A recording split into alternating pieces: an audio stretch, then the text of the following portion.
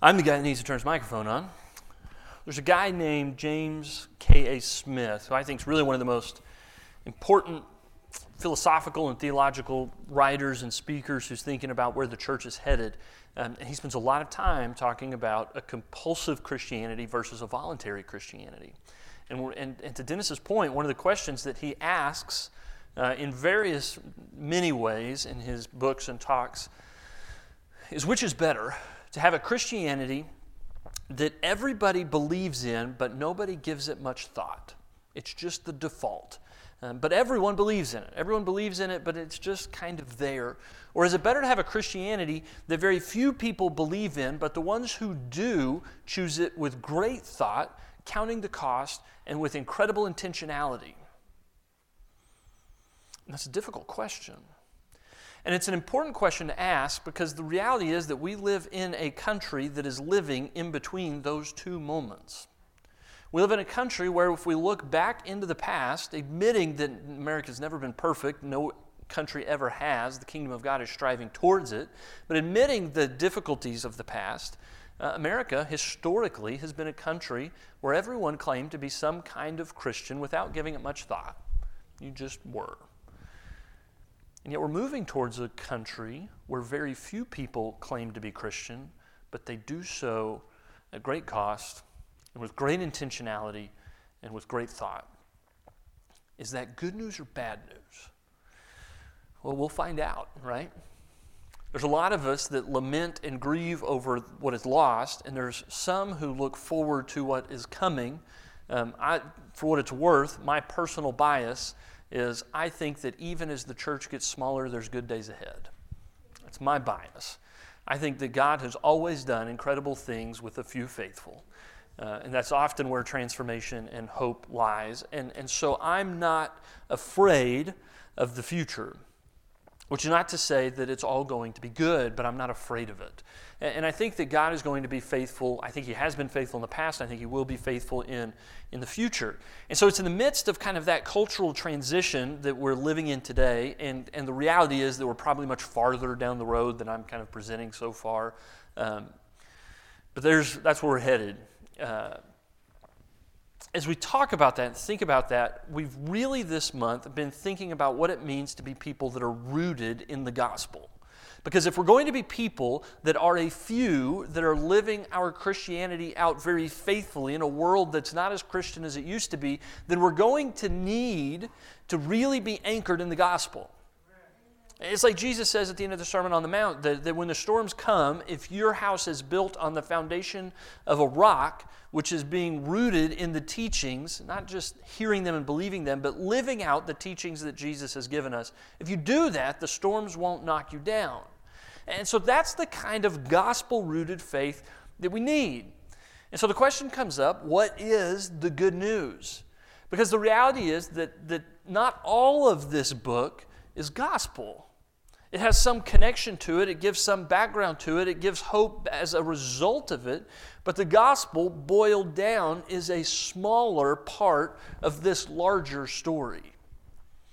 And so we've been exploring what gospel looks like. And we started by asking, if you have a people who are rooted in the gospel, how do you know it?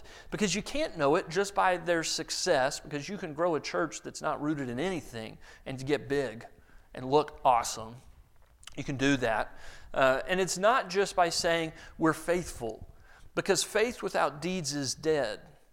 And so you need a type of living out of being a gospel person, family, and church that is demonstrated by fruitfulness. It produces things. Certainly conversions, but not only conversions. It also produces inner growth.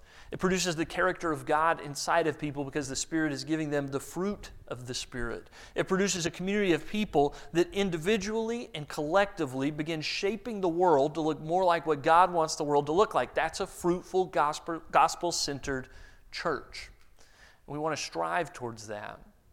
And then Nathan did a great job a couple weeks ago talking about how this kind of fruitful gospel is effective in the same way that a fruit on a tree is effective. Because it is appealing to the eye and it tastes good to animals, they come and they eat it. And in the midst of partaking that which is good and beautiful and delicious in the fruit, the seed is spread and greater growth happens. And the same thing happens in the church. That when the church takes on the fruit of the Spirit, love, joy, peace, patience, kindness, goodness, and faithfulness, gentleness, and self-control, that the world will come up and say, boy, while I think that your faith is foolish, I can't argue that it's bad. There is something about it that is good and appealing and beautiful. And when we're able to live that kind of good lives among the pagans, they can come to give God glory on the day that He returns because of what they saw in us. And that's the beauty of fruitful gospel obedience. And we move from there, we continue to talk about the gospel story and how it matters. And so last week we talked about the 4 chapters of the gospel story. If we boil the whole thing down to 4 parts, what are the 4 parts that you need to cover when you tell someone this is the good news of Jesus Christ? Do we need to cover all the Psalms? Do we need to get into the book of Job? Do they need to be able to understand what Revelation is about? I hope not. Very few of us fully do. What do they need? And here's what they need. 4 chapters of the gospel story. Number 1, God created us relationally. He desired when He created us to have a loving and caring relationship with us. He didn't want to just be Lord, He wanted to be Father. Jesus didn't just come to be Savior, He came to be brother. And so as Jesus brings this gospel to us, we need it because the world is now broken. That's chapter 2. Chapter 1, God created us relationally. Chapter 2 is that the world is broken because of sin and things aren't the way they were supposed to be. When we look around at the world that we live in today, it's clear that things are broken. They're still breaking. But God didn't intend to leave them broken. There's a plan to fix it all and to set it all right. And that plan is that Jesus Christ, the Son of God, would be born and that He would live among us and that He would teach us what it means to be kingdom people. And then in the midst of that, He would give His life so that we might be saved. And in the process of giving His life, He not only saves us, but He brings hope to the entire world that all is going to be restored. God created us relationally. Things are broken because of sin. Jesus came and started to fix and restore and save everything. And the 4th part of the gospel story is this, is that you may now respond to that story by being saved yourself. That salvation is free and it's available to you if you will only receive it. And those 4 chapters, simply boiled down, are the gospel message. That's the good news. And it has to answer however we present it in every single season. And the reality is that when you talk about presenting those 4 chapters, there are an unlimited number of ways you can tell the story of the good news using this book. It tells it in so many ways. You can tell it using Moses and the prophets. You can tell it using the Exodus story. That's why Jesus, when He tells His apostles that they're going to take communion from now on, anchors it to the Exodus. The Exodus story tells the story of the gospel. The prophets tell the story of the gospel. We see that the prodigal son, that one parable can tell the story of the gospel. And so over and over again, there's so many different ways in Scripture for the story of the good news to be told. There's so many different flavors and approaches and methods, but it's got to tell those 4 chapters, and it has to answer 2 questions. And the 2 questions are this. Question number 1, what must I do to be saved? If your presentation of the gospel does not tell the person who's listening what they must do to be saved, then you're not telling them the good news. And the second thing is this, and maybe this is the one that gets overlooked the most, is what hope then is there for the world? Because our proclaiming of the good news of Jesus Christ can't just be about individual and personal salvation. It has always got to tell people that there is hope for the whole world, that the creation, for good reason, has been awaiting an eager expectation for the revealing of the glory of the children of God. That we bring hope to the world because of the good news that we have.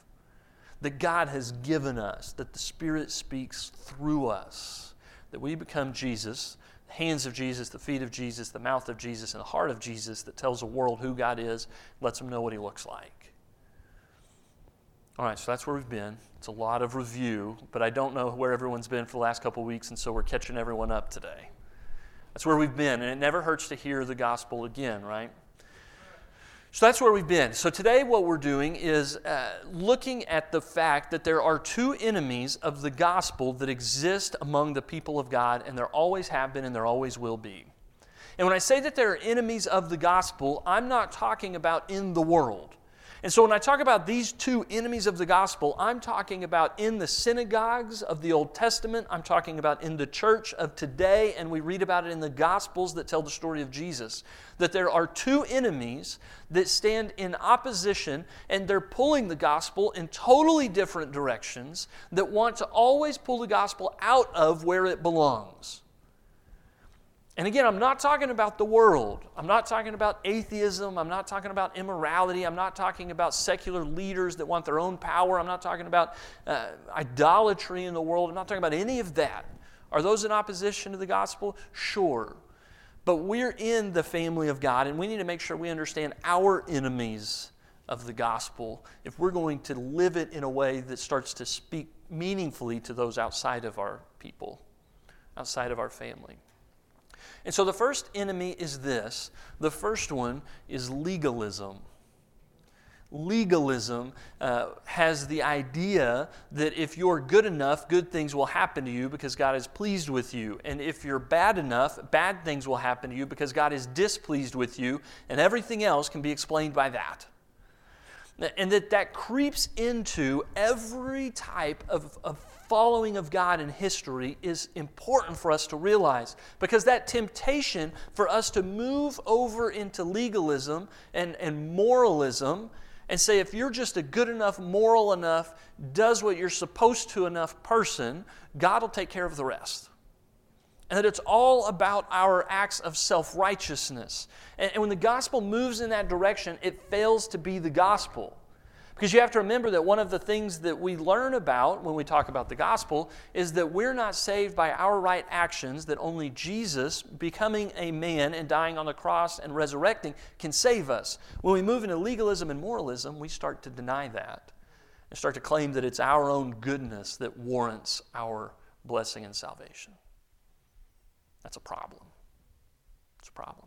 So we've got the problem of moralism and legalism over here. At the same time, over here, we have the problem of moral relativism. I can't tell you that you're wrong, and you can't tell me that I'm wrong, and if we all come together and decide, you know what, this thing's not that big of a deal, then it's not that big of a deal. And if you think it is and I think it isn't, well then, you can't tell me. You can't judge me. You can't critique me. And so often it even evolves not even into a logical discussion about right and wrong, but into this feels right to me. This seems and appears right to me, therefore it is right to me. And if you disagree, that's okay. That seems and appears right to you. It's all relative. It's all individual. It's not anchored to the gospel anymore. And so when you get into relativism, you have a problem that when you get to the chapter of the gospel that deals to the brokenness because of sin, is that there's a problem in relativism of even identifying that sin exists or that it has consequences. Or that you even need a Savior, because if we all feel good about one another and what we do and the choices we make, who needs a Savior after all? We're all really in pretty good shape.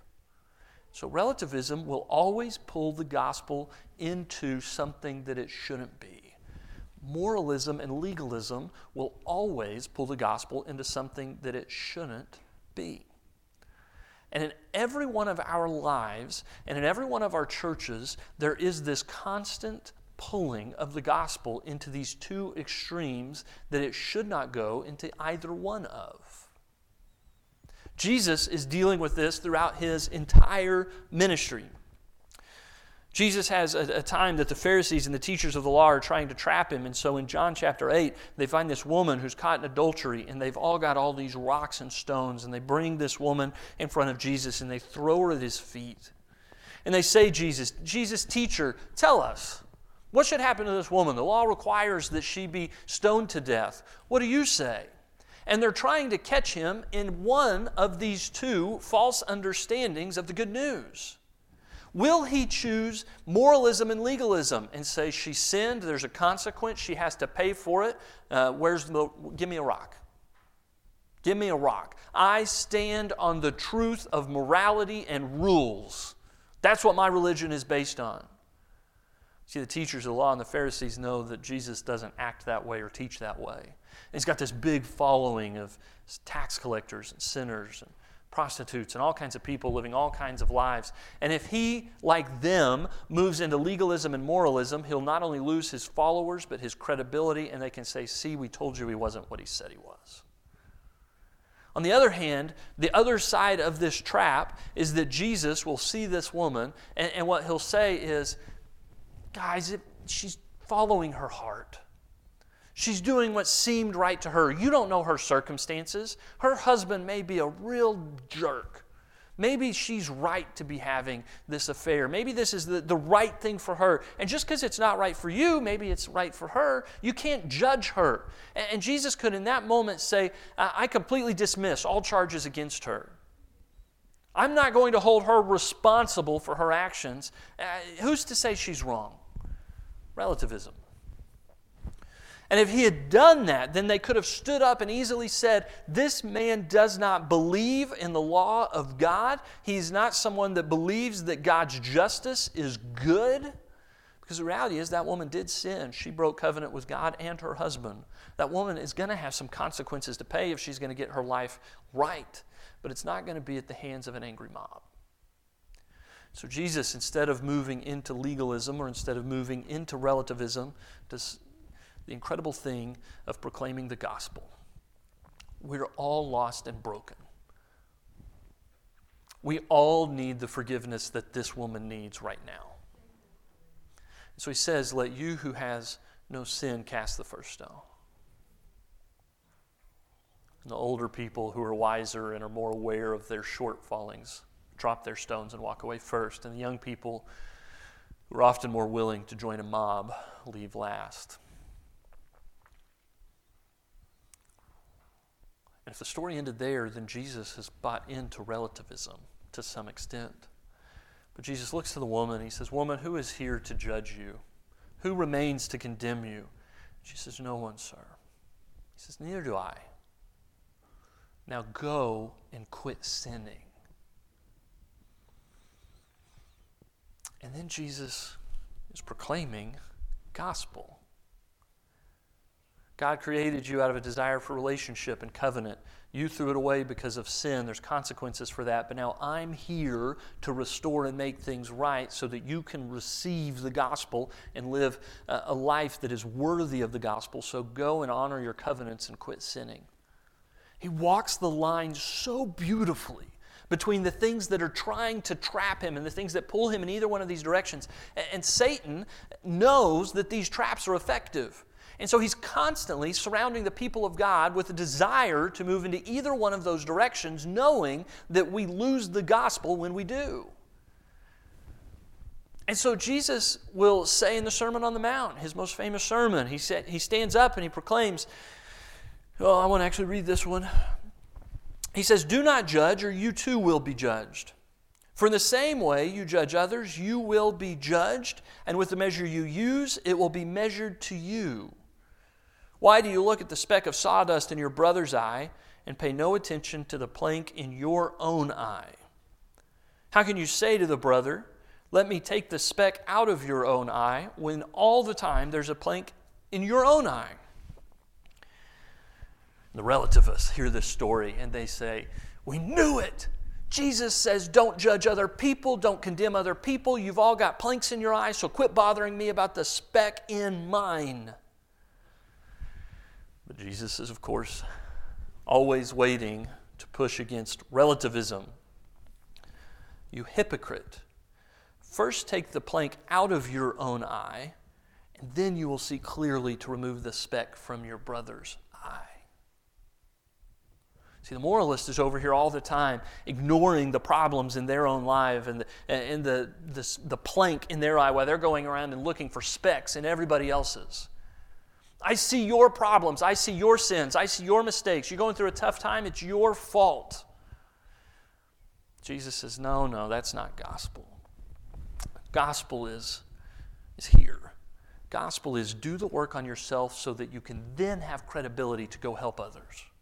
Walk the difficult walk of getting yourself right so that when someone else needs to get themselves right, you can then go walk with them with a clean conscience. You don't have to wait till you're perfect moralist. You don't have to overlook other people's sins, relativist. You deal with your stuff to get right with God because we're all broken and Jesus came to set it right so that we might be saved and walk this gospel way. Over and over again. Someone comes up to Jesus and says, how many times do I forgive my brother? 7? And he goes, no, 77. Oh, he's a relativist. He says, but if your eye causes you to sin, gouge it out. That sounds like a moralist. It's because Jesus is constantly having to battle with these two opposing forces that exist in His world and exist in our world, and He never goes and parks His bus in either one.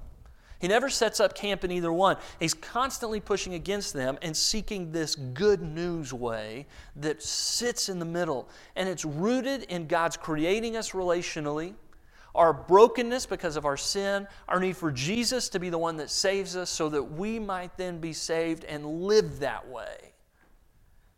And resist all the other influences. And it changes how we tell people the story. It changes how we interact with people who are not among us.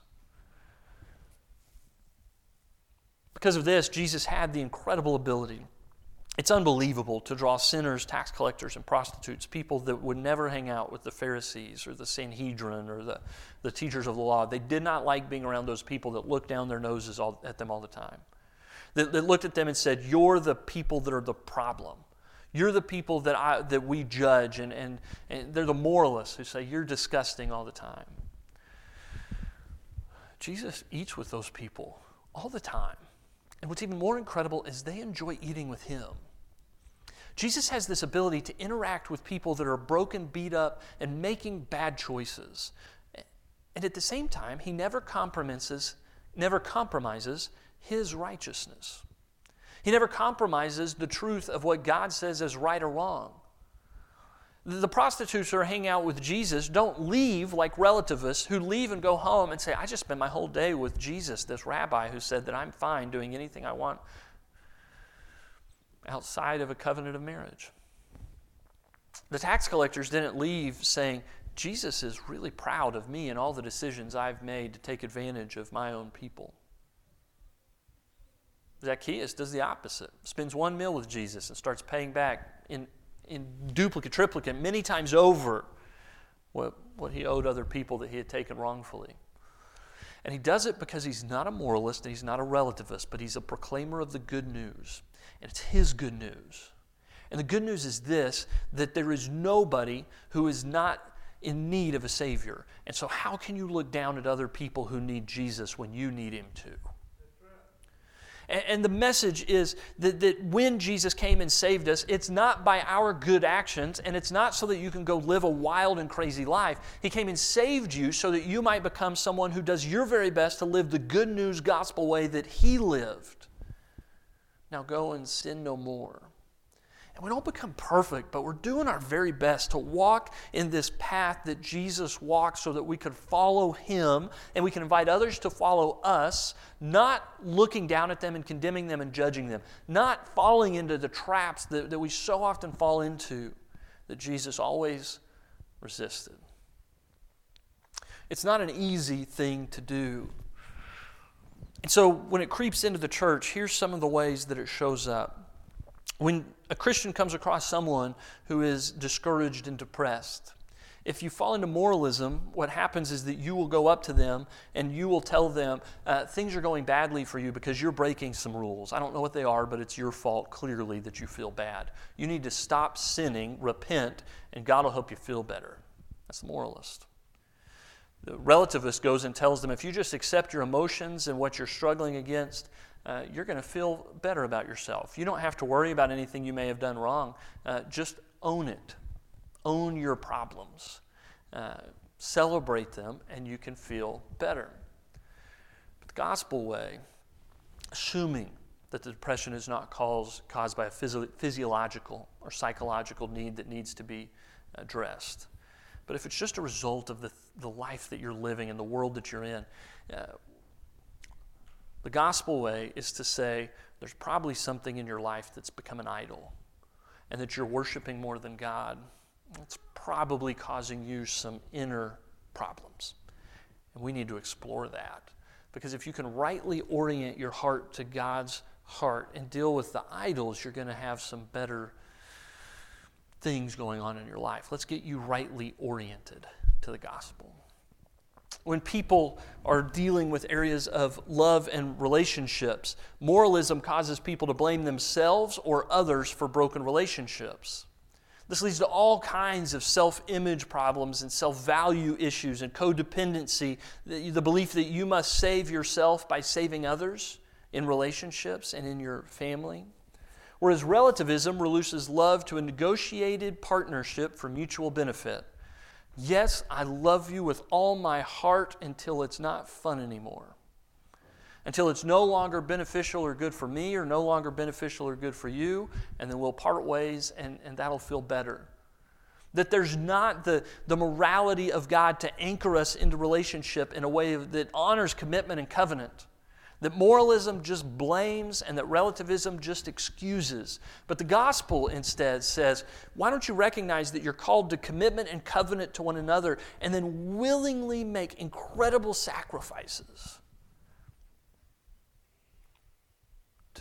Like Jesus made for us. It's the gospel.